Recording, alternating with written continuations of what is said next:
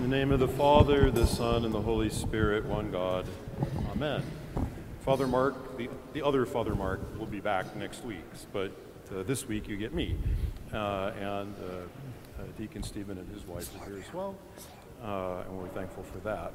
So today we have, I want to look at the saint for the day, the prophet Samuel. I'm pretty sure his icon is up there, but I forgot to look before I came here, but I'm pretty sure it may be the one right over my head right there, but I'd have to look more closely, maybe with the binoculars. But typically in an iconography plan, some of the great prophets are on that circle or up there among the windows up in the dome. So I encourage you to look for him later. He lived about the year 1200 BC. He was a Levite, so of a priestly family. And he was perhaps the last judge of Israel. And his name means heard by God, which is probably both an acknowledgement of his mother's prayers. In Judaism, particularly then, it was considered to be a great disgrace if you weren't able to have children, if you were a woman. And she wanted a child, a son, very badly, and after years of fervent prayer, God hears her prayer, not that he didn't the first time, but answers this for her, and she has this child and names him Samuel after this sense of blessing. But I also think that considering all the times that his prayer did amazing things for the people of Israel, it may also have been sort of a foretelling of his future role as well, but that's just my personal interpretation. When he was very young, he was dedicated to service in the temple. The picture I have of this is as a barely weaned toddler, and that is quite a sense of dedication on the part of his mother at that point. I've watched parents drop their kids to go off at summer camp, and they get on the bus, and the kids are all like, woo, this is fun, and the moms are like, oh no, woe is me, and all this crying and stuff. I see one mom out there nodding her head at me. So, it's hard for moms to dedicate their children in that way, but nevertheless, he did, and he grew up in the temple of God, in service to God, and while he was there, he heard God calling him and giving him a message for one of the other older people working in the temple there about, hey, you need to, it's better for parents to pray for their children than to nag them about stuff, okay? I get that, although it's hard, I know, to put that into practice sometimes. But sometimes you need to bring your kids up and say, hey, you're out of line. You need to change what you're doing. And this may even be true when they're adults. Hopefully not, but it could happen even then. And so Eli's sons were known for their wickedness and their not paying attention to their duties toward God and what have you. And Samuel warned Eli about this. Now, it's hard to take advice from younger people, I know, all right, but Eli didn't listen, and this brought destruction down upon Eli and his entire house. So some lessons here, for y'all who are parents and godparents. Don't, pray for your children, but don't be afraid that when it's necessary that you tell them when they're not doing what they should be, when they go astray. And, another thing about Samuel is that at a certain point, the people of God came to him and said, we'd like to have a king like the people around us have. And Samuel's like, I don't think this is blessed. I don't think this is a good idea. No, we really want a king. And on one hand, yes, a king is somebody who, in the best case, stands there before you and prays and intercedes for you at the altar of God.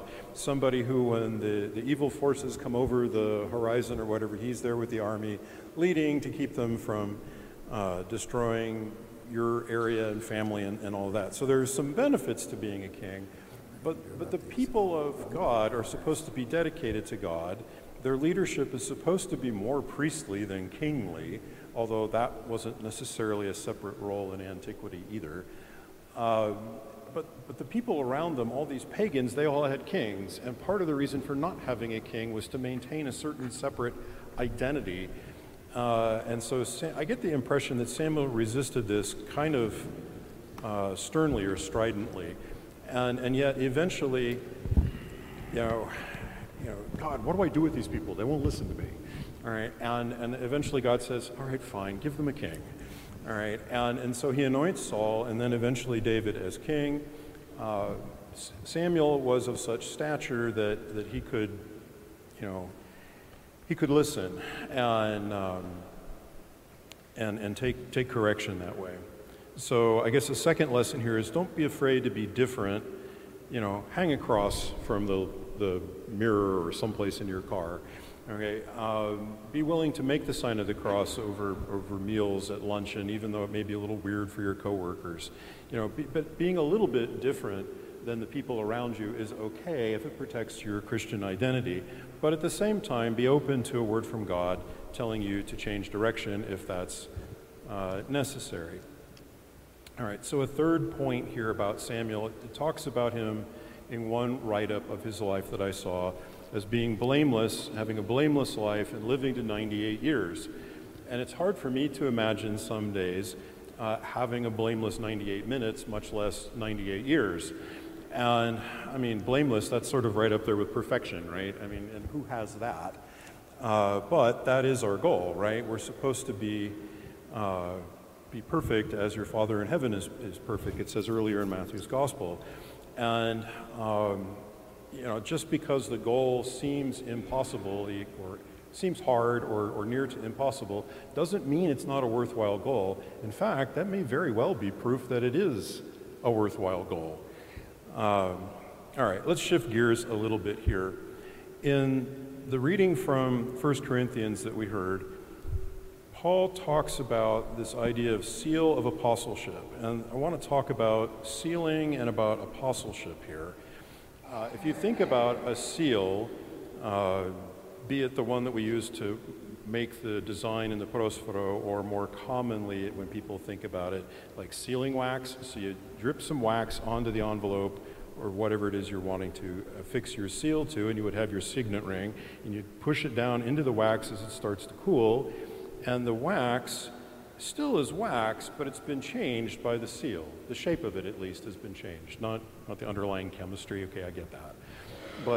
And so a seal is something that takes and molds something to a particular sort of character. And we're all sealed in our baptism with the chrism oil, with the grace of the Holy Spirit, right? So we've been sealed, we've been marked, we've been changed. We're still human, we're still what we were to start with, but in a way we're not the same. We've been changed, we've been sealed by that. And then also the seal, not only does it change the thing it's put on, it also attests to the genuineness of the thing. It's sort of like back in the old days, instead of signing documents, people would put their seal on them. So we've been sealed by God, we're attested to that we're adopted by this seal. All right. And then apostleship. An apostle is somebody who's sent out to preach. And so in that sense, it's an act of service. And so I would wonder if in your life, if you were to look at how life is, does the church bring you some spiritual benefits? I hope the answer to that is yes. And if it has, then are you serving the church? Are you making it so that we can send people out or have people here to preach the gospel, to let people know that there is forgiveness, another theme coming up, or are we not? I mean, if you look at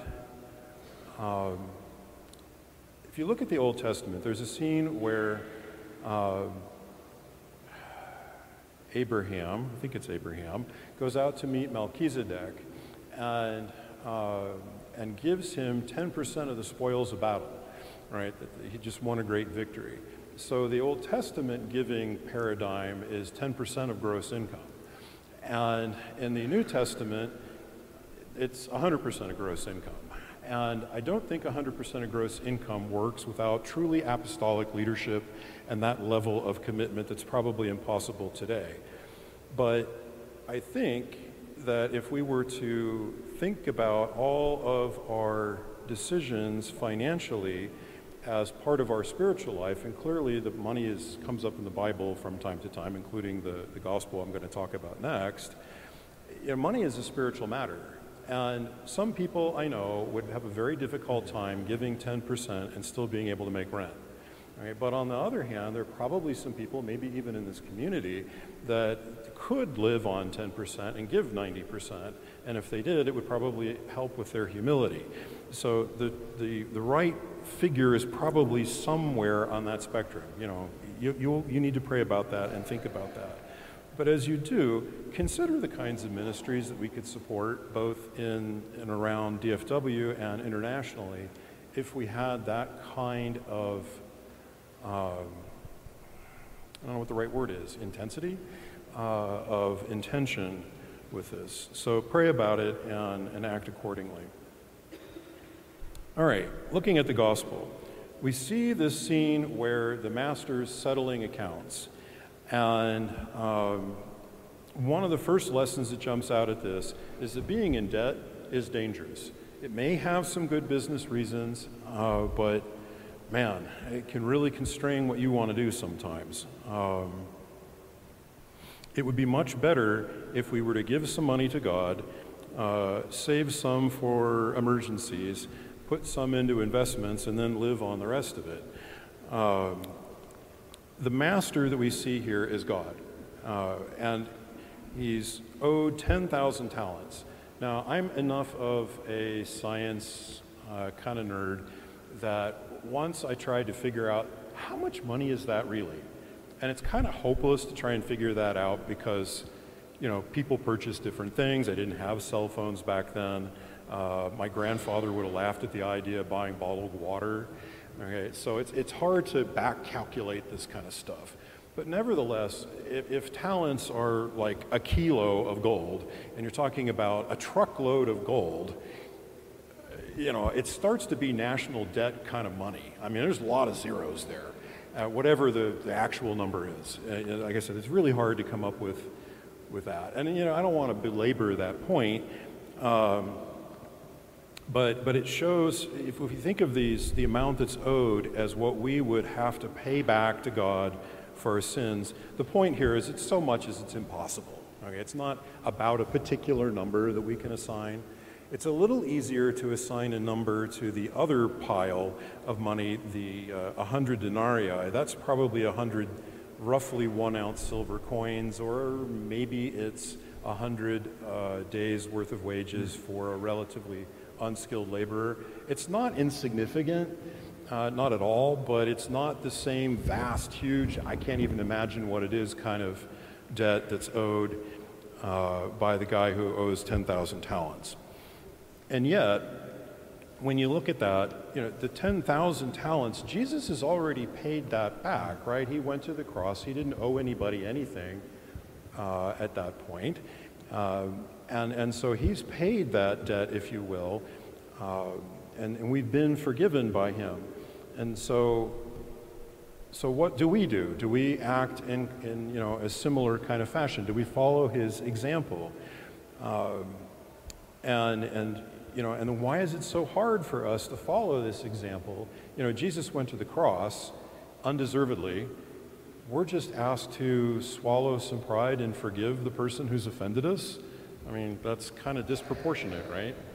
And then when we consider the gospel talks about being handed over to torturers, if we don't, the torturers, in this particular instance, the torturers are probably the demons, and we're probably talking about eternity, right? So that's the penalty for unforgiveness. And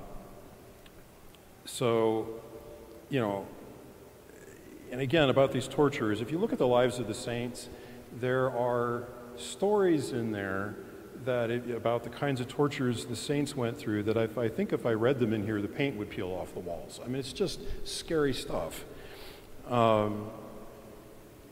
So anyway, I think you get the point I have there, that you need to forgive people.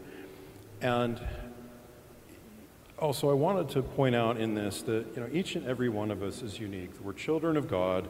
We're unrepeatable. By virtue of baptism, we've been adopted as sons and daughters of God. And this is a position potentially more glorious than that of the angels. And so maybe we can have a little pride in that in a sense, but if we have all that, and yet we throw it all away if we don't forgive the people who've offended us. We don't want to be like Eli's sons, on some, lack of repentance and then be destroyed over it. We don't want to be rejecting that adoption by God. All right, I try not to be a hellfire and brimstone sort of priest. I'm sort of skating dangerously close to that this morning. Can I be a little bit more of a science nerd for just a second? Okay, so brimstone, that's sulfur. Burning sulfur, it comes out a really nice sort of blue-purple color. I did this in a fume hood once. Okay, but the reason I did it in a fume hood is because when you burn sulfur, you make sulfuric acid, which would eat your lungs, and so just the whole idea of brimstone and burning sulfur, anyway, it's a picture of hell in a way. All right, so I don't think any of us want to pay every penny of what we owe to some immortal demonic tortures.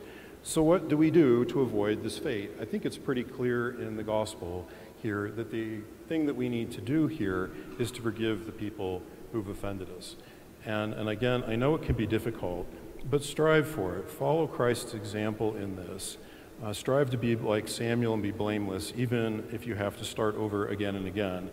And that's part of why we have confession, is that we know that most of us can't live without sins and offenses, and so there's a mechanism for forgiveness for those.